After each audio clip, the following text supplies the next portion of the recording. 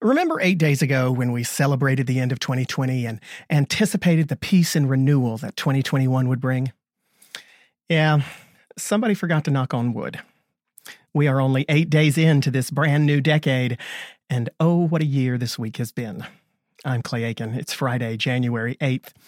And when Politicon booked our guest for this week's episode, we were all very excited to have an in-depth discussion with him about America's national security under a new incoming administration and the implications of one of the less talked about headlines at the end of 2020, the unprecedented and massive breach of national security that was the Russian hacking of multiple U.S. federal agencies. Because our guest this week is Malcolm Nance. And Malcolm Nance is indeed one of the most respected authorities on America's national security, a former intelligence officer with the U.S. Navy and an expert in the field of terrorism and cyber warfare. Malcolm's three most recent best-selling books, The Plot to Hack America, The Plot to Destroy Democracy, and The Plot to Betray America, take readers on an in-depth journey through the dangerous warfare being used by America's international enemies to undermine our democracy, and the concrete steps that our nation must take to stop it. But 3 days ago, little did we know that the threat from inside America would rise front and center in the form of terrorism from domestic threats. The first bombardment and overtaking of the United States Capitol building since the British invaded in the War of 1812 has stunned and shocked America. While threats from outside the country still give national security experts like Malcolm Nance cause for grave concern, we're fortunate to have him here to speak with us this week on the threats from without and within. Which threat is more severe and pressing, the domestic division and violence resulting from it, or the infiltration and manipulation coming from our enemies like Russia? Are there ways that the two threats are interrelated? And holy shit, y'all, how the heck are we going to get along? You've done numerous books on the threats from outside.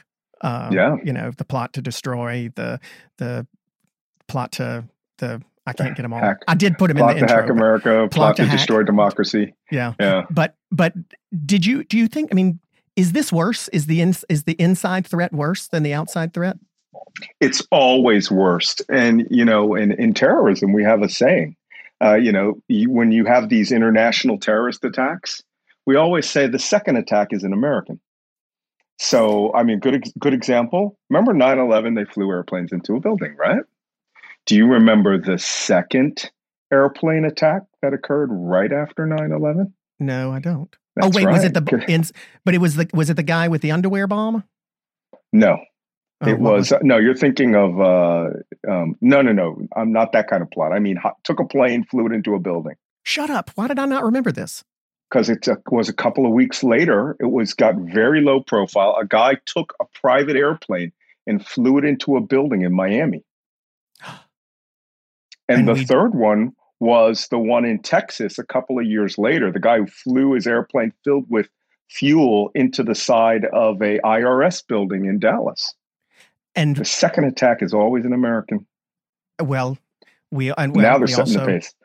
But what is this the second one from? We had the hack last month, right? They're setting the pace now. Now we have a completely different threat, a new order of magnitude. But so they're experts in cyber warfare, like you have spent your life studying and being an expert in, who kind of are on top of what's going on in that world when it comes to internet. Are there not people paying attention to what's on the dark web inside the QAnon world? Like, I know you had to have been asked this question 100 times this week. Yeah. Why did we not see it? It was right on Parler. Yeah. Well, I saw it. And everybody that was working with me saw it. We had been monitoring. Yeah, well, that's different. I think that's just a lie. I think that that statement that was made by Capitol Hill Police that they didn't see any threat, they didn't think that it would go to this level. It was all over. It was all over Twitter. It was all over Parler, Instagram, Facebook. They had how to hide your weapons and all sorts of things. It wasn't just in their dark web. It wasn't just on their Telegram links, although we were monitoring Telegram as well.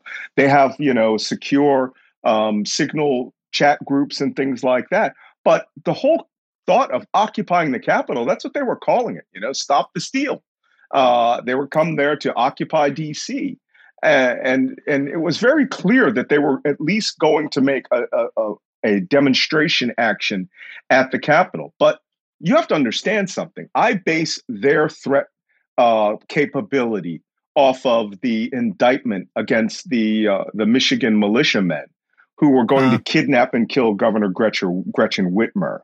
And their plot involved going to her house, killing the state police and all her bodyguards, kidnapping her, bringing her to Wisconsin, of all places, and then putting her on a Facebook live feed, trying her as a traitor and executing her on live social media. Shut that up. was like, that's really what they, that's what the plot was about. That was the alpha plot. That was the first plot.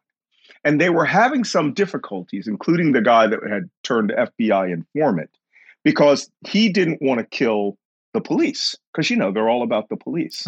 So the second plot, the B plot, was that they were trying to gather up 200 armed men to storm the state capitol. They would shut out the police. They disarm the police. They would shut out the police. They would let the Republicans go, and then they would start summarily executing all the Democrats on live television. That was the B plot. And my standard shifted right there, that all security needs to be prepared to repel that level of assault. Especially because it was Michigan, I think, I don't. Right. It was Michigan where they did actually storm the Capitol building in the summer, isn't it? Well, what they did was they had an armed protest with the state troopers and everything, and they got inside the galleries and everything, which was because it was all legal to do that. Right. Right? Harken back to the Black Panthers with shotguns going into the California State House in the late 60s, right? That's what created California gun bans, right? Black people with guns. But these guys, with their long rifles shouting in the face of state troopers, all of this was about wearing a mask. I mean, all of it. But this group had decided that she was a tyrant. She needed to be tried and executed. And it involved people from 4 different states, as far away as Delaware. And they were meeting secretly.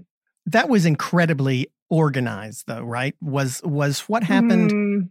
It was organized if they had a plot A and B, right? Right. Organized for a bunch of local yokels. Yeah.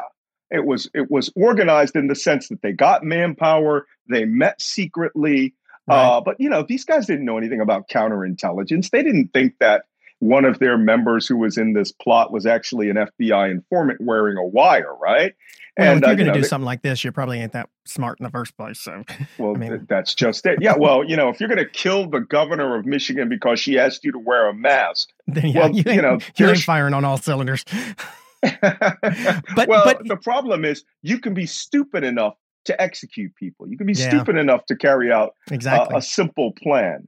But was Wednesday's orchestrated to that? I mean, I guess as I'm listening to what you say, it makes me wonder. I mean, go on Twitter, go on. I probably shouldn't say it. They'll figure out a way to ban me, but I have a Parler account because I'm just curious. I want to know what's being talked about. I'm sure you have a way to look at it too, right? And I see the stuff, and maybe I'm just too naive or want to believe better.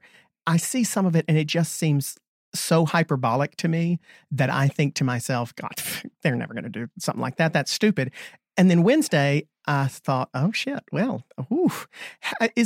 there's no excuse for not being prepared, because if you're the U.S. Capitol Police and you're the head of the government, the sergeant at arms there should have been prepared for any contingency. But is there an argument that some of this stuff on social media becomes so hyperbolic that it's hard to know whether a threat is serious or not? No, really? And let me tell you how really serious this is. And I have to be honest. I think the news media does not understand the depth of the gravity of this situation. Okay. When I was in Iraq, when I was at the working out of the Republican Palace there, we had one morning a dual suicide bombing whose sole function was to blow holes in the gates and try to get assaulters into the Republican Palace, try to get other suicide bombs into the palace. The minimal standard for the United States Capitol, with all of our representatives in 2 chambers, their staff, should be that the Capitol Hill police should be able to stop any number of rampant people attempting to not just breach the building, but approaching the building, right? And so they thought that, the real, I was watching the live feed streams from these people. I had 4 people watching 4 different live streams that represented the 4 areas that the giant crowds were going. And I happened to be lucky enough to stumble on one guy who was on the leading edge. He was like one of the first guys over on the western side of the Capitol where the inauguration is going to be held. And I noticed immediately these guys were young. Everybody was in their younger than their mid-30s, mid-20s. And I thought, oh, that's interesting. This is like, what we call MAMs, military-aged men, right? Mm-hmm. All with their beards. And I started looking for tactical helmets, right? Guys who had helmets and backpacks. And there were a number of them. But for the most part, the young guys came first. Then came a wave of older guys, right? Vietnam veterans and things like that. And then the guys who arguably you would sort of expect to see at a Trump rally. Right. More so than the younger ones up front, right? Yeah, but there was a boatload of younger guys. No, right. And then I started seeing the helmets and the backpacks. And, and helmets and backpacks indicated to me that there were these QAnon, Boogaloo Boy, not QAnon, the Boogaloo Boy, 3%ers, Proud Boy type young guys who were in there. And since they couldn't be Proud Boys in public, all they had to do was put on a Trump hat, carry their gear in a backpack. And they were the real leading edge to fighting along the Western Portico. And then one guy pops out in tan body armor and a green combat helmet and a face mask. And he pulls out a knife and he cuts the hoarding leading to the scaffolding that allowed all the people to flow to the left to flank the Capitol Hill police. And they started climbing into the scaffolding over the inauguration area. And I thought, there's your breach. But what I didn't know was there was another 1,000 or so people that had flowed all the way to the north side of the Capitol, the side where Union Station is at, and come completely around to the east, and then overflowed and filled to the point where they pushed and were pressuring the barriers. Right. I saw that along there. And that's where the cops opened the barrier. And I thought, what the H is that? Because my initial thought, they're afraid that these people will hurt themselves on the barrier. But on the western side of the Capitol, where the guys in the yellow and black were, the guys who were essentially the ramped up riot guys, they were flashbanging and pepper spraying the hell out of everybody. But the guys on the east were like concierges at a hotel. And I thought, this is all wrong. And then my daughter, who works for me, she's my executive assistant, I put her on one of the live streams when the people got to the top of the stair and there was one prominent American flag up there on a pole. And I said, the moment that flag disappears, right, I want you to tell me, because it means the flag went into the building and they breached the door. And about 2 minutes later, she goes, the flag is moving. Now it's disappeared. And I thought, how did they get into the building? How? How is that humanly possible? People had been climbing on all sides and had been going through the windows, had been going through ledges, smashing all the windows, and then just used mass people power to knock through the doors. And that's where you see the video of the one cop, right? And the kind of doors it wasn't blast doors, right? Right. It was just emergency doors with the push bar. Right? And all you had to do was get somebody in there and push that push bar and the door goes open, which is what happened. And then thousands flowed in. This episode is sponsored by Apostrophe. It's a prescription skincare company for people that are ready to take their acne seriously. So prescription acne treatment really, really works, but it's really hard to get. You've got to take time off work to go see a doctor. You got to sit in line at the pharmacy for your medications. That's all until Apostrophe. Apostrophe makes it easy to see a board-certified dermatologist online, where you'll get treated immediately and your medications will be delivered to your home. You got to just simply fill out Apostrophe's online questionnaire about your skin concerns and medical history, then just snap a few selfies, which we're obviously all very good at doing by now. And your dermatologist will get back with you with a customized treatment plan tailored just for you. And the best part about Apostrophe is that it offers both the topical and the oral medication, so you can treat your acne from the inside out and the outside in. And it's private, which is, sort of cool. You've got all these other prescription medication companies for prescriptions that you don't necessarily want to go into the doctor to see. Acne is one of those things that people are very self-conscious about. They don't really want to go to the doctor. They don't want to go out and sit in the waiting room in public when their acne is that bad.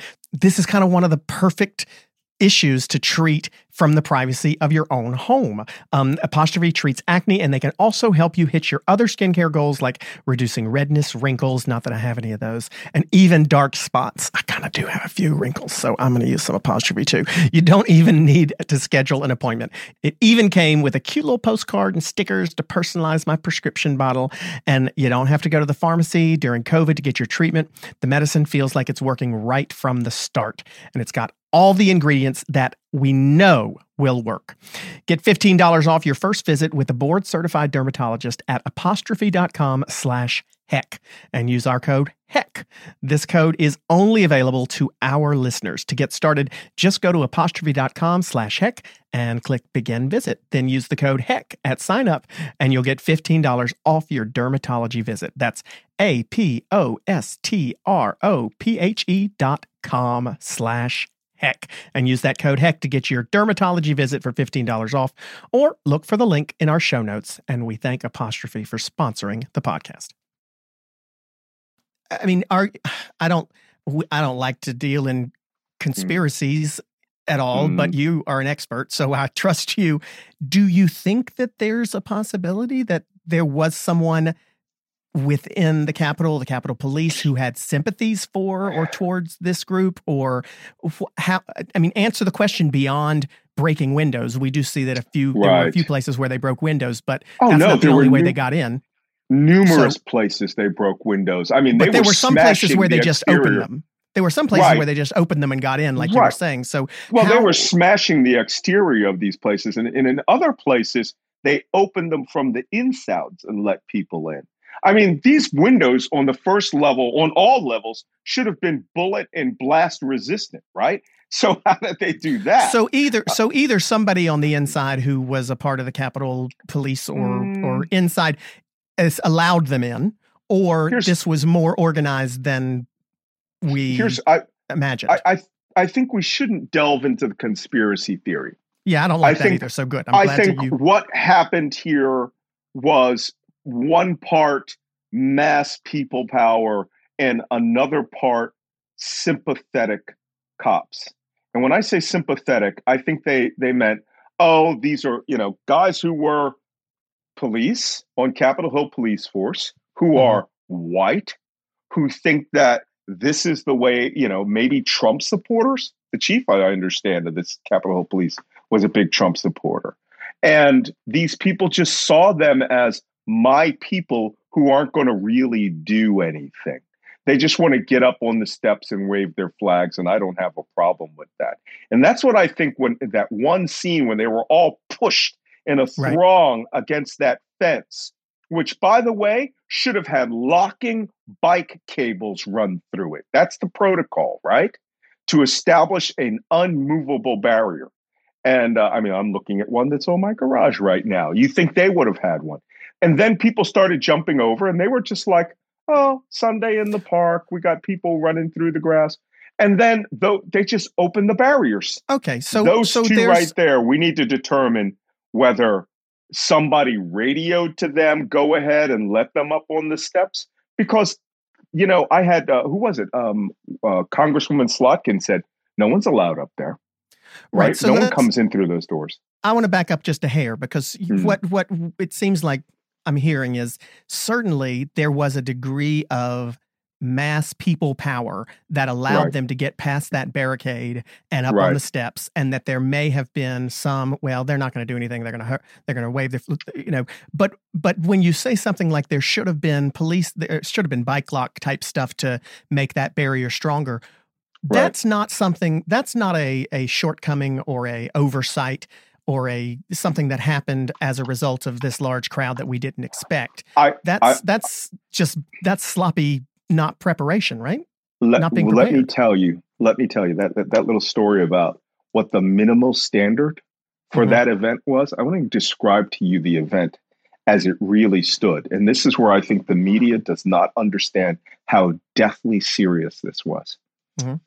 That event on the Capitol Hill that people thought as just a pro forma, perfunctory drama fest was a joint session of Congress, right? With all the senators, all the congressmen in one room. The first, second, and third in line for the presidency, right? All actually, together? second, and third. Well, the vice president. I say first because I was first runner-up on Idol, and it makes me feel better to say first. But yes, the next three people in line, and the vice president elect as well, who's got Secret Service protection. That's what it was. Yeah, vice president elect, Speaker of the House of Representatives. If they had been killed or injured in that event, Donald Trump would have been a monarch that morning. Literally, a monarch. Chuck Grassley would have been. Chuck Grassley was the third in line. He's president pro tem, right? So he could have been killed or injured. It literally was that entire event should have been designated a national security event on par with the State of the Union, right? On par with the Super Bowl, right? And it would have had every resource of the United States government for its protection and defense. They would have surrounded that place with a wall of manpower. Every cop in Washington, and the State D.C. of the Union, by the way, if I'm not mistaken, I'm sure, listen, they're protesting D.C. every 10 minutes, right? But even for most states of the Union and most joint sessions of Congress, when we do there are not pre-planned Stop the Steal rallies that we know are happening, right? So in addition to that baseline of security, there was actually a reason this time to think. Right. And I'm going to get you a reason for the absence of security that is less conspiratorial, but more actionable in terms of seditious. So now I'm just trying to characterize this event could have literally decapitated the United States government in part of the executive and the entirety of the representative branch of government. Okay?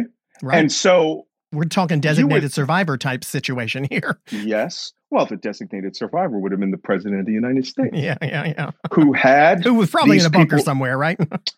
Who had these people been incapacitated, killed, or injured, would have literally left the United States government as a monarchy that day. That afternoon.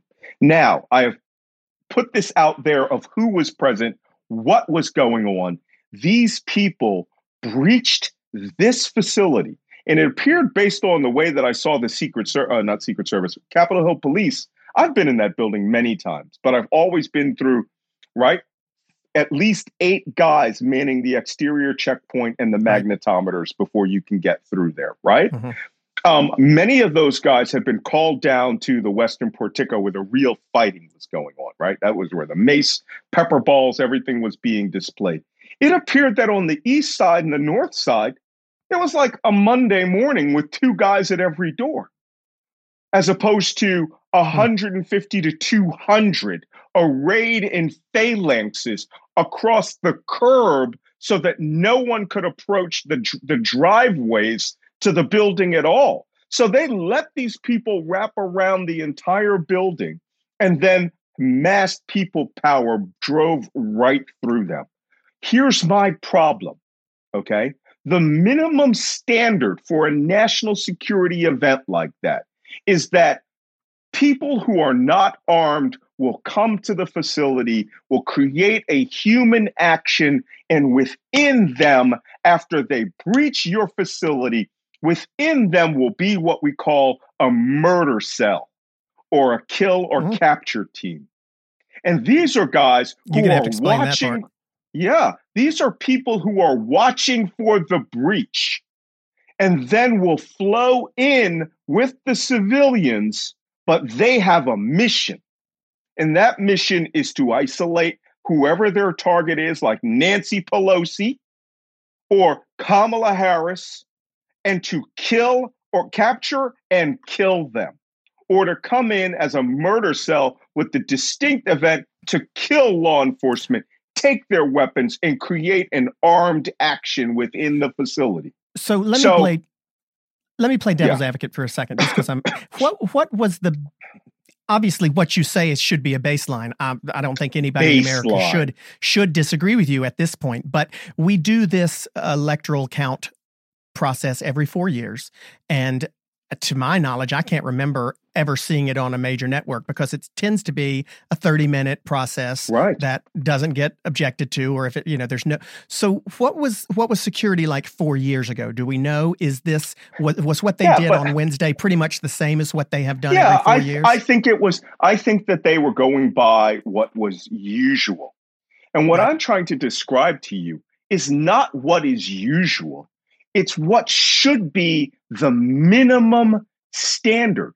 I don't care if there are 1,000 Shriners out in front of that place. If they all storm a single security checkpoint, an entry control point, and breach through there, and then guys who were standing off to the side with backpacks, with guns and grenades and Molotov cocktails, flow behind them to the point where no one can stop them. That should be the minimum standard of security, to stop an assault at that level, no matter what day of the week it is, no matter what day of the year it is. Yeah, but I mean, listen, I don't disagree with you at all. And I don't think, like I said, anybody in America should disagree with you right now. But isn't this an ongoing problem that the country has? We are not necessarily proactive. We don't fix bridges until they've fallen. We don't fix, we don't address cybersecurity until there's been a hack or a breach. This is not necessarily a new thing, is it? We aren't proactive. We don't put the money up to do these security things until we don't think about security for Congress members until Gabby Giffords is shot, right? That's insane.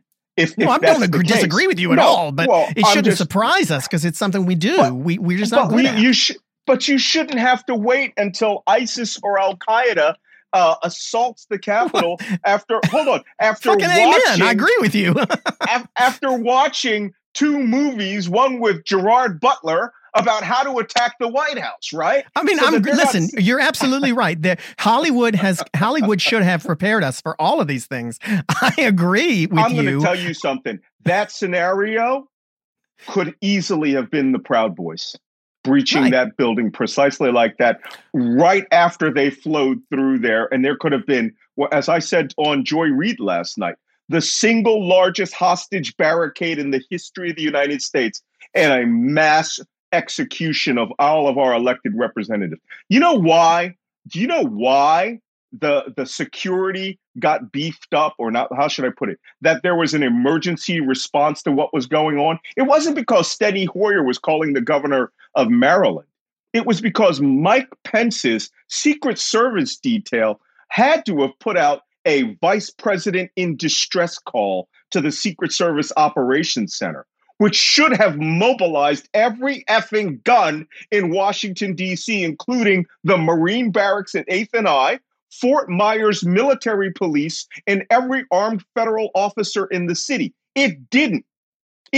Someone did not view that situation where the vice president's Secret Service detail was forced to draw arms.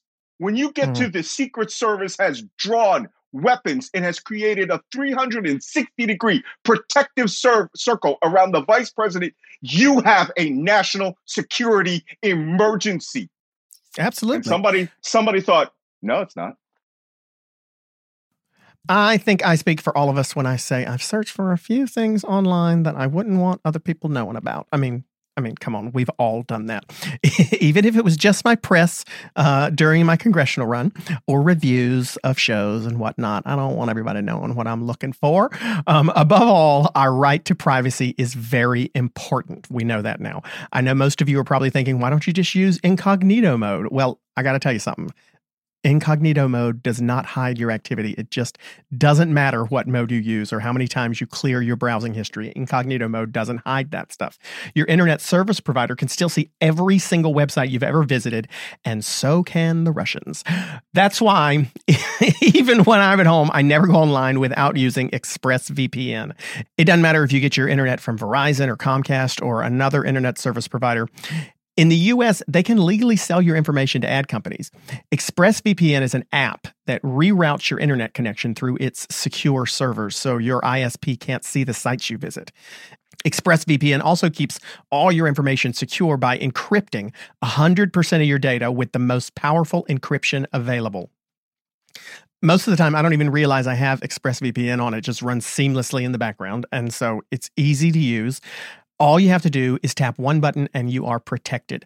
ExpressVPN is available on all your devices, phones, computers, tablets, even your smart TV actually too. So there's no excuse for you to not be using it. Protect your online activity today with the VPN rated #1 by CNET and Wired. Visit our exclusive link, expressvpn.com/heck, and you can get an extra 3 months free on a 1-year package. That's expressvpn.com/heck. expressvpn.com/heck to learn more or look for the link in our show notes. So, but we got two issues here, right? We got being proactive to get to that. We should have been at the baseline to begin with. But again, I think that's just a national problem we have. We're not good at it, and hopefully they'll get better at it soon. But we've got, I mean, we'll hopefully have some time in a minute to talk about Russia, et cetera. We've not been proactive with that either. But this second problem, this reactive problem, which I mean, in as much as even the reaction wasn't enough. The reaction wasn't enough. Whose fault is that? I'm going to explain why. Please. And you're not going to like it. You're not going to like it one day. I haven't liked much in the past year, so bring it. I'm going to be honest with you. I mean, I've been working in counterterrorism well over 3.5 decades. I have been all over the place. I have been inside the blast radius of multiple suicide bombers. I have seen assaults and breaches and mass gunmen running rampant through hotels. A friend of mine was executed while sleeping at a UN hotel in Kabul, and everybody thought that they were going to the diplomatic compound. No, they were going to the UN hotel, and they killed effing everybody that they found who was Western. You think that we would know this and that the Capitol would be a potential scenario for a Gerard Butler movie, right? With North Koreans breaching the place. Here's what the problem was. Donald Trump called that rally. And the entire structure of the United States government viewed that rally as friendly. Okay? Donald Trump was at that rally. So the president of the United States drives over to speak in front of a crowd of what's now estimated to be 40 to 50,000 people, which means a security corridor across the ellipse and to the back of, the area around the Lincoln Memorial had to have been created for him. For him, right. There should have been enough for the Capitol building for him, right? Right. So all of these resources of the United States government that should have been in place for a rally of that size, right, that magnitude, they weren't put in place. They weren't put in place because the entirety of the security infrastructure of Washington, D.C., that was managed by the executive branch, that was managed by the Capitol Hill police chief, the sergeant at arms, and everybody except the Metropolitan Police Department of Washington, D.C., because they're prepared. They're an independent jurisdiction. They cannot tell everything that happens on the Capitol Hill and the Parkway and the mall has nothing to do with Washington, D.C. until you call them to come and assist and provide perimeter security or extra manpower or intersection control and things like that. And they weren't called right? they weren't called for a long time, were they? They weren't called until the building was completely breached, and they were called in to disperse, right? And then within an hour, because Capitol Hill Police is the 9th largest police force in the United States. Did you know that? They're no, I assumed that they were smaller than I did not realize they're that big. 2,300 men. Oh, shit. They are not Wednesday. Big. They are almost, no, because they only had the guys from the day shift on. Mm-hmm. They didn't mobilize for a national security event. What was going on with the Pentagon? Watch sections. Where was the Pentagon's Pentagon's a completely different animal. Okay, they're across the river. But where were there? What were they not? The National Guard was not called in until Larry Hogan. Well, that's not entirely true either. Okay. This is Larry Hogan was called because people were calling from the Capitol when they were under siege. And I don't think, oh God, it's mind-boggling. This really upsets me. Okay, because I have been in armed in extremist situations where we're the guns and no one's coming to our aid, right? And you're calling on the radio. Do you have any gunships? Do you have any helicopters? And it's just like, we're going to duke it out, boys. Well, if you're in the well of the House of Representatives and your power is to exercise the authority of getting people to come and assist in a cross-state environment, and the governor of Maryland is going, I don't have the authority. Hey, you know what? I will go and flow those people to you, and authority will come when they arrive, right? This is why the response was so horrific and why this could have turned into a national bloodbath, okay? Because people put up their structures, people put up their protocols, and people put up, with the exception of Mike Pence's and Kamala Harris's and Nancy Pelosi's Secret Service details, right? They called away an emergency. They were the only ones who were vaguely prepared in any way. They're trained for those things. For those for the vice president and the vice president elect. I want to emphasize this again.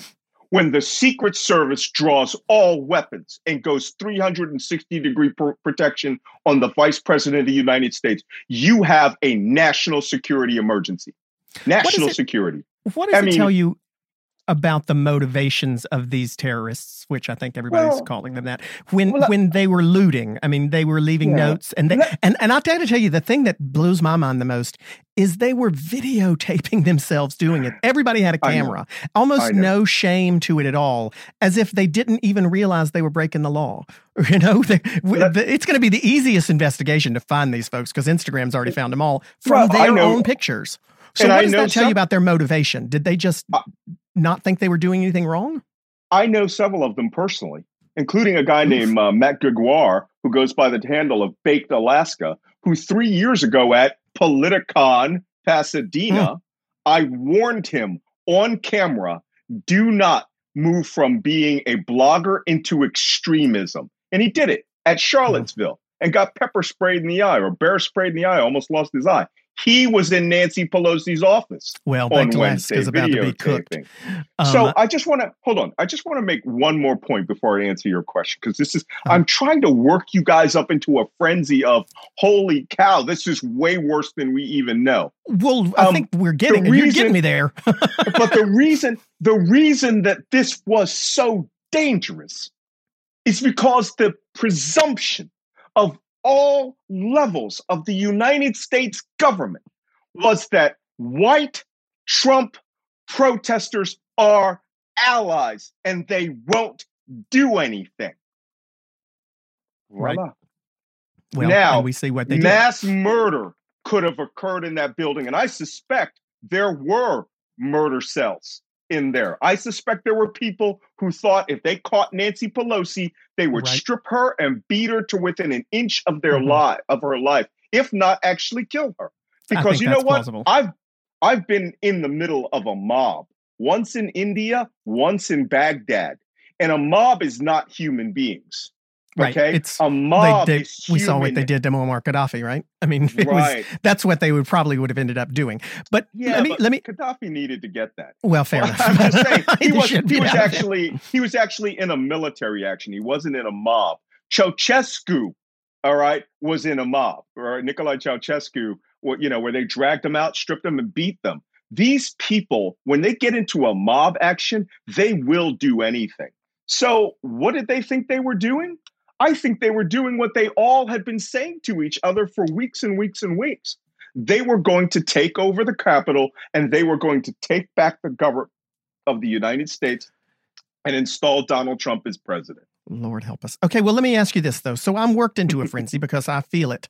And I was already upset beforehand. But getting worked up into a frenzy isn't helpful unless there's something productive that comes out of it. So what do you think Congress, the executive branch, I mean, let's presume that it's not going to happen in the next 2 weeks because we won't necessarily have a functioning executive branch until the next administration. But what do you think the first things that need to be done, not just, by the way, to secure the Capitol building, because obviously those baselines we've talked about, but to address this type of uprising and this type of because they're not going to go away. They're going to still be online, fomenting rage and perhaps ready to protest and mob at the inauguration or the State of the Union or whatever the next thing is. What do you think the first thing that needs to be done by the next administration and the incoming Congress to try to be proactive about this instead of having to react should be?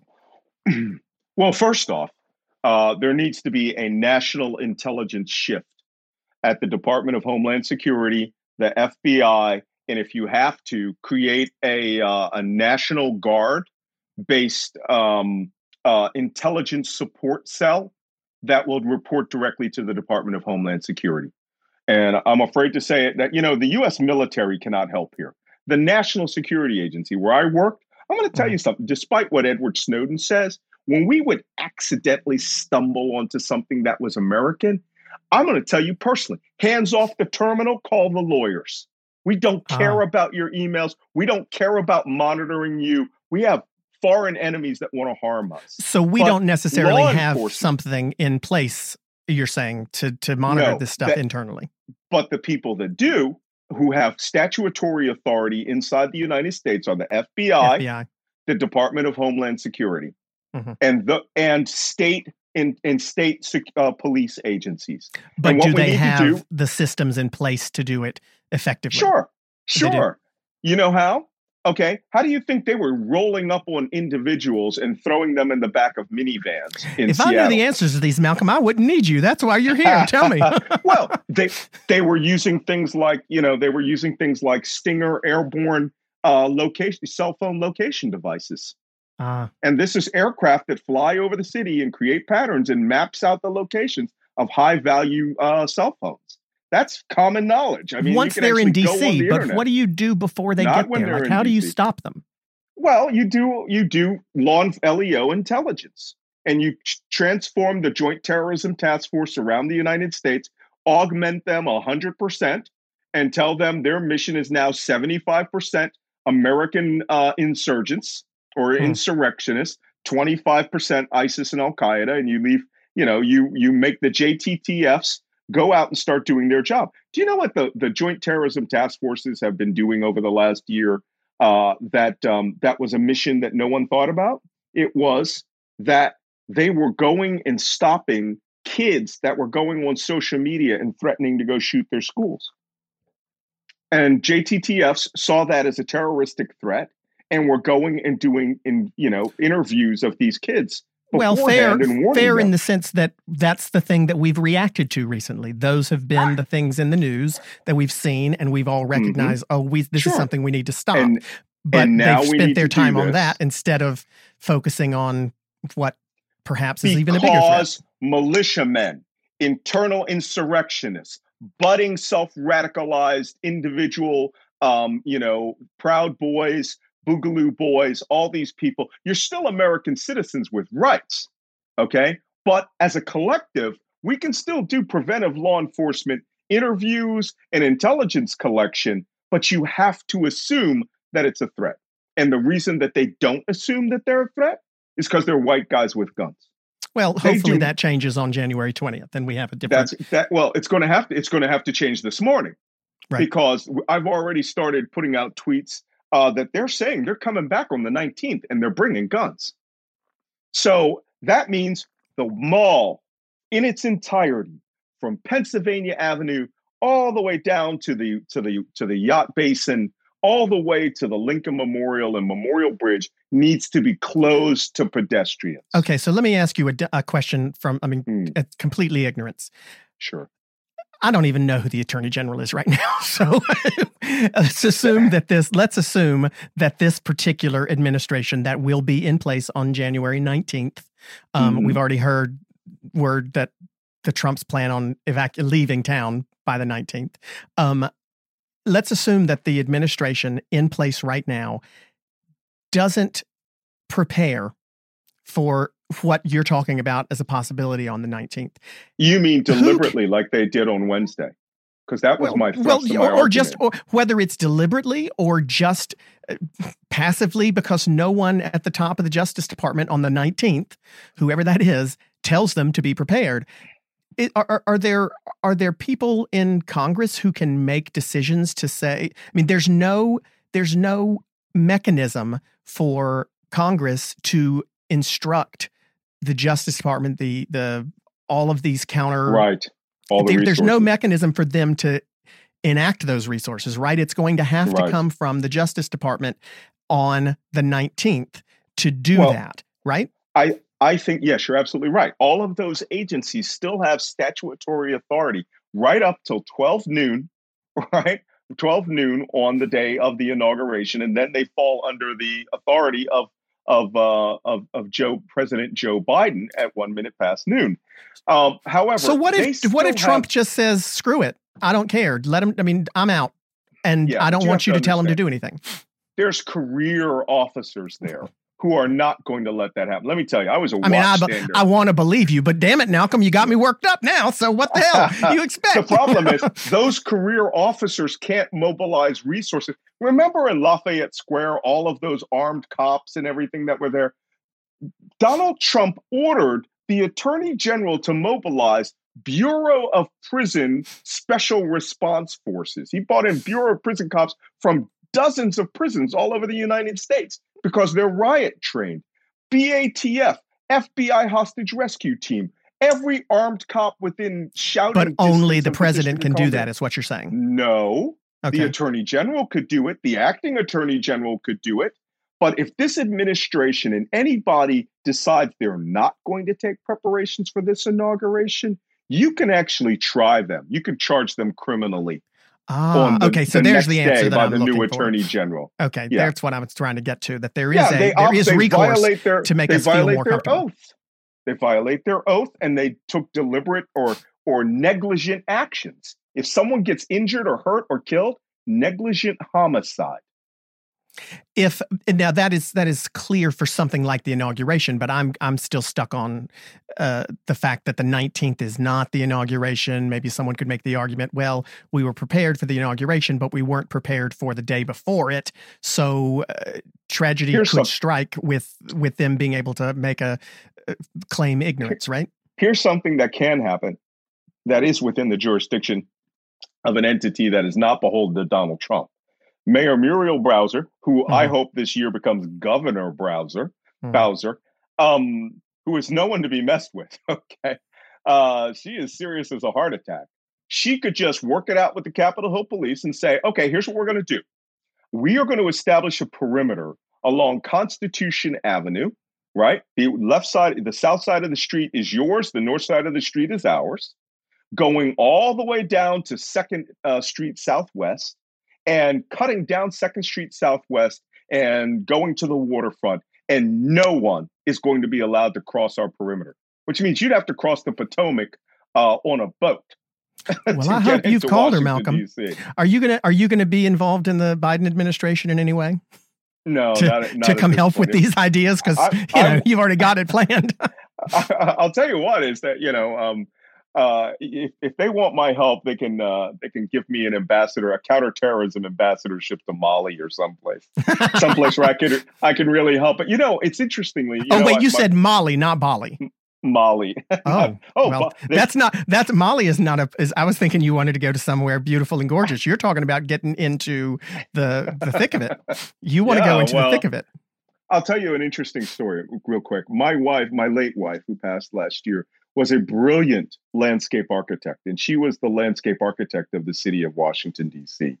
And she was, after 9/11, brought into the planning commission for the protection of infrastructure in D.C., including putting up hoarding, bollards, emergency personnel stopgaps, all of these things.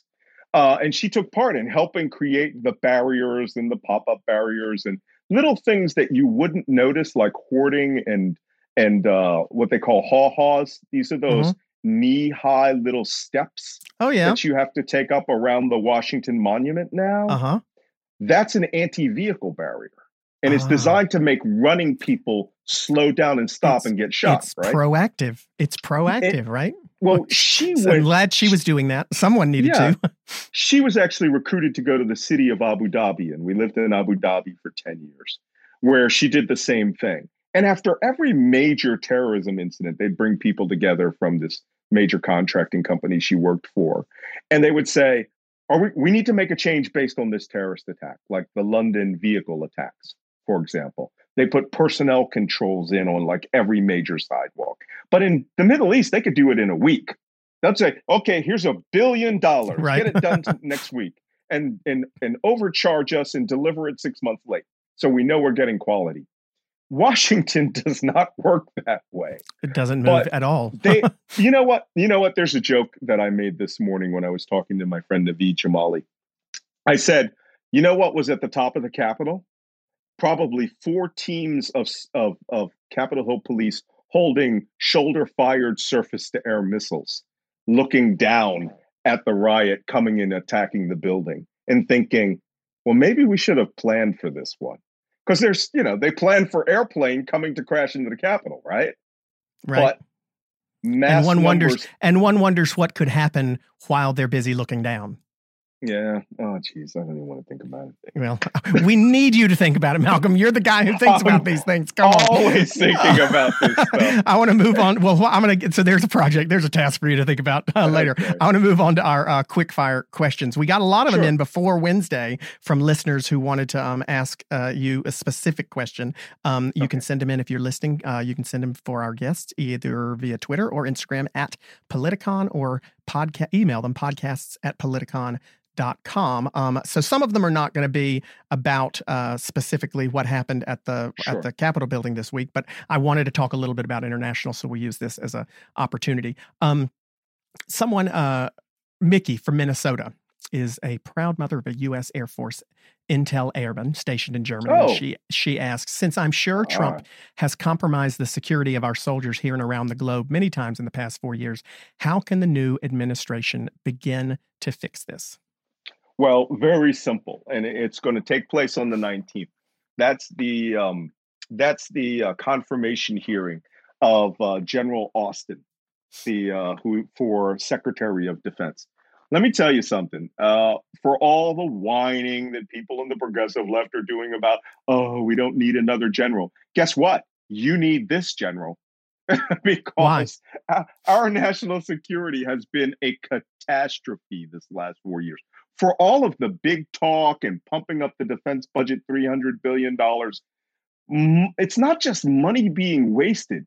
There is no centralized strategy that actually emanated from the White House other than let's piss off all of our NATO allies. Let's pull out of our central strategic logistics hub in Europe, out of Germany, and let's entertain the idea of moving to a place called Camp Trump in Poland, right? And then let's surrender all of our Middle Eastern influence that we have built up since the 1940s and give it to Russia, right? Is that the fault of the general who's the chair of the joint? I mean, is that their fault, or is that just the fact that they have to do what the president tells them to do?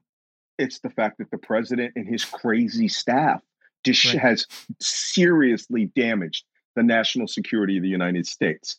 And, let me tell you something. When Donald Trump wanted Lafayette Square cleared, 2 days before, he made a phone call with the governors.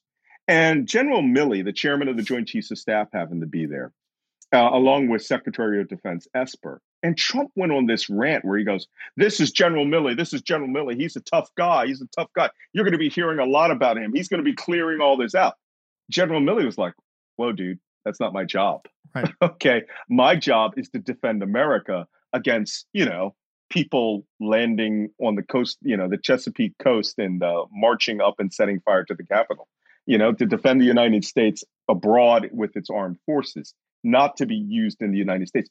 Donald Trump had no clue that's how the armed forces worked 4 years into his administration.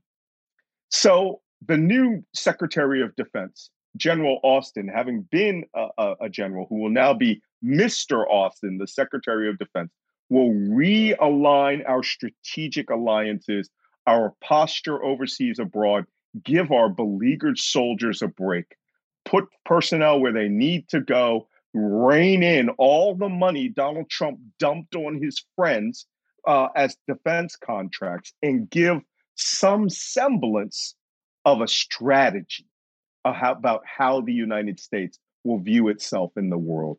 And then we'll listen to the experts on the National Security Council who will not be lining their pockets to go on to Fox News and get a Chiron headline, right? That's what the Trump team was. People who wanted to be think tankers after Donald Trump. Those days are over. We go back to normal now in, protecting Let's America. hope there's time and there's not much damage that it can't be fixed. Craig from Tacoma, Washington asks a question that goes along those lines. He asks, has the political divide in the country made it into the rank and file armed forces? And if so, how much should that concern us? No. And I'm going to tell you why. Okay. All young soldiers, right, who are about 24 years old and below, they're all stupid. Okay. I'm saying that as I was a Navy senior chief petty officer. My job as middle enlisted management, just one step below, sergeant major. I was equivalent to a first sergeant or Marine, master gunnery sergeant. Our job was to recalibrate stupid. And everybody who is young and new in the armed forces, they're stupid. Okay. But after time, you start growing into your job. You start becoming more mature. You make E5, you make sergeant or E6, staff sergeant or first class petty officer. And this is across the board in the armed forces. But when you're an E1 and E2 and E3 and an E4, which is just like the basic seaman, sailor, soldier, you're a dope and you don't know anything about politics. That being said, Donald Trump's approval rating in the armed forces is about 33 to 36%. Okay. And I'm going to tell you right now, his disapproval rating was 48% last time I checked. Because here's what people in the military who are careerists don't want. They don't want to be sent away from their families for no reason, just to posture. If there's not a mission behind it, they're going to be pissed. They don't want anybody messing with their family's health care, like TRICARE. They don't want people stopping their pay raises for political purposes. And here's the most important factor. When you get to the E5 and above level, the sergeant and above level, you cannot tolerate idiots. Right. And we can also not tolerate incompetence because it will kill us in the field. Right. Someone's stupidity. So we have this finely tuned stupid meter. And one of the things it's pinging real hard. Yeah, when that bad boy pings hard, I come into the picture, a Navy chief or a Marine gunnery sergeant or an Air Force master sergeant. And you know what happens? We start doing the time-honored duty of recalibration. Well, the problem bring on the recalibration. What happens when the commander-in-chief is an incompetent idiot? We see it immediately. We can't do anything about it, but we won't respect it. And we definitely will, reject it. So that's why they hate Donald Trump. The man's a moron, and the armed forces knows it. Well, you won't get any argument here. Helen from San Diego asks, is democracy advancing anywhere anymore? Well, it is. It will in a couple of weeks. That seems to be, I feel like that's going to be the answer to the rest of these. I mean, there's so much that we have to just wait 2 more weeks on. A very, very serious retraction in democracy here in the United States in the last 4 years. You now see that one man can destroy American democracy, 244 years of it. Donald Trump will be considered, and I've said this before, I'll say it again. I actually had Andrew Sullivan get mad at me and call me a conspiracy theorist and a fabulist because I said Donald Trump was like Benedict Arnold. No, Benedict Arnold served our nation honorably before he became a traitor. So Donald Trump's not at all like him, and actually was a competent commander. No, Donald Trump, I promise you this, because how he so damaged this country, he will have a black shroud over his presidential portrait in the White House. Oh, good Lord. Well, wouldn't that be something? We don't have time for but one more, but I'm going to ask this because it's I think Danielle from Jacksonville, Florida is about to make a life decision of some kind here. And she asks, what branch of the service would you recommend? What do you want to do? I mean, you want to shoot things and go bang? Join the Army. What I like about the Army now is that women have real equal opportunity in the Army. They can try out for just about anything. The Marines, if you want a tough life, you feel like you want to be, hard super soldier, go be a Marine. There's every job. The Armed Forces has every job. If you want a cushy life where you hang out at the cafeteria and, go to the commissary and the exchange all the time and sleep join in a the nice Space room, Force. You join the Air Force. Oh, there won't be a Space Force in a couple of weeks. Right. It'll be back under the Air Force.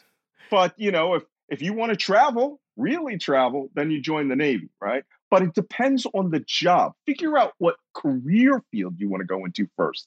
I was in the Navy. I was a cryptologist, a code breaker. We have them in every service. The Air Force ride around these great aircraft and, you can be in the intelligence world. I'm a big recruiter for the intelligence world, you might notice. Well, there you go, Danielle. Danielle, but you know what? Answer, intelligence. There will all, like the post office with, military intelligence people, there will always be a job when you get out. Yeah. Right. Okay. The last question, which we ask everyone, sure. And this week, more than anything, I think we desperately need to know an answer for our country and our sanity. Okay. Malcolm, how the heck are we going to get along? I'm afraid, I'm a bit optimistic that, the guys who just with a white hot passion hate Joe Biden and are calling him a member of the Chinese Communist Party and Beijing Joe, in about a year are going to realize that he is just like as dull as dishwater. You don't hear from him. My problem is that Donald Trump is about to launch an insurgency in this country where he fully intends to keep this country split. But I think over time, his extremism is going to put off the 65% of the country that won't tolerate it anymore. And that just started yesterday. And I think people will be shamed, into their own positions to start rethinking, are you a patriot? Are you they call themselves patriots, by the way, because they all think that they're fighting the Cubans in Red Dawn. They're all Wolverines. A real patriot is someone that just goes to work and, we're not destroying the government. We're going to give you health care. We're not turning America over to China. No, here's your $2,000 check. We're destroying the coronavirus with a full all of government effort. We're going to make America healthy again. And, America will recover. But so long, and then I think people will just reject the extremism. And there is no extremism on the left. There is not. The far, far right is now the center of the right. It's Trumpism. It's QAnon. That will all be seen as the craziness that it is. and the mainstream of America will start firing people from their jobs and calling them Karen in the street, and people will be shamed. And they'll say, hey, maybe I need to start embracing the e pluribus unum, from many one. Well, I do hope at the very least in the next 2 weeks that some of this hatred has to go a little bit more underground and people aren't as proud of their hatred. And I hope that there are lots of people like you, Malcolm, who are still paying attention to what's happening underground and keeping us safe. So Malcolm Nance, your latest book, The Plot to Betray America, although I have to say, I really hope that you do a book soon about the threats from inside America, because your books, Plot to Hack America, Plot to Destroy Democracy, Plot to Betray America, are fascinating. But I hope that soon we get an announcement about something internally. Let me give you a little hint. I have a new book coming out in a couple of months. I've been writing for 4 months about the coming Trump insurgency, the internal threat. So your wish is granted. Sit wrapped. So as soon as you guys announce it, we'll make sure that people on this podcast know about it too, because I'm ready for it and we need it. So thank you so much, Malcolm, for joining us this week. And please keep your eyes open for us. We need it. And we'll see you guys all here next week on How the Heck Are We Going to Get Along?